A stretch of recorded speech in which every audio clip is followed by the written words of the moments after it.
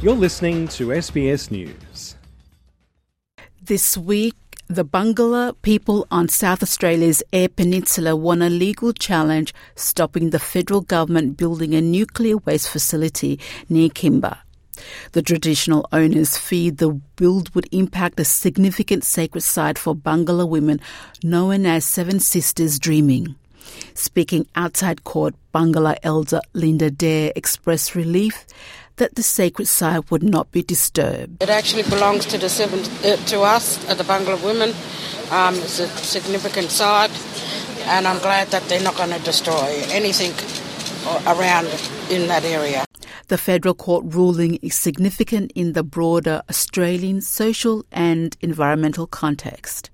Dave Sweeney is the Nuclear Policy Advisor for the Australian Conservation Foundation. He says the government's plan was fundamentally flawed and that it took a deficient approach. The Kimba dump is now over.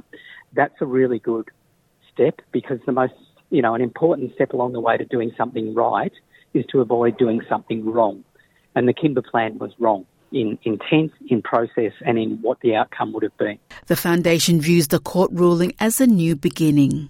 What the federal court decision has done is give us an opportunity to stop the division and to instead inject some responsibility, some respect and some recognition into this debate about how we manage this stuff into the future.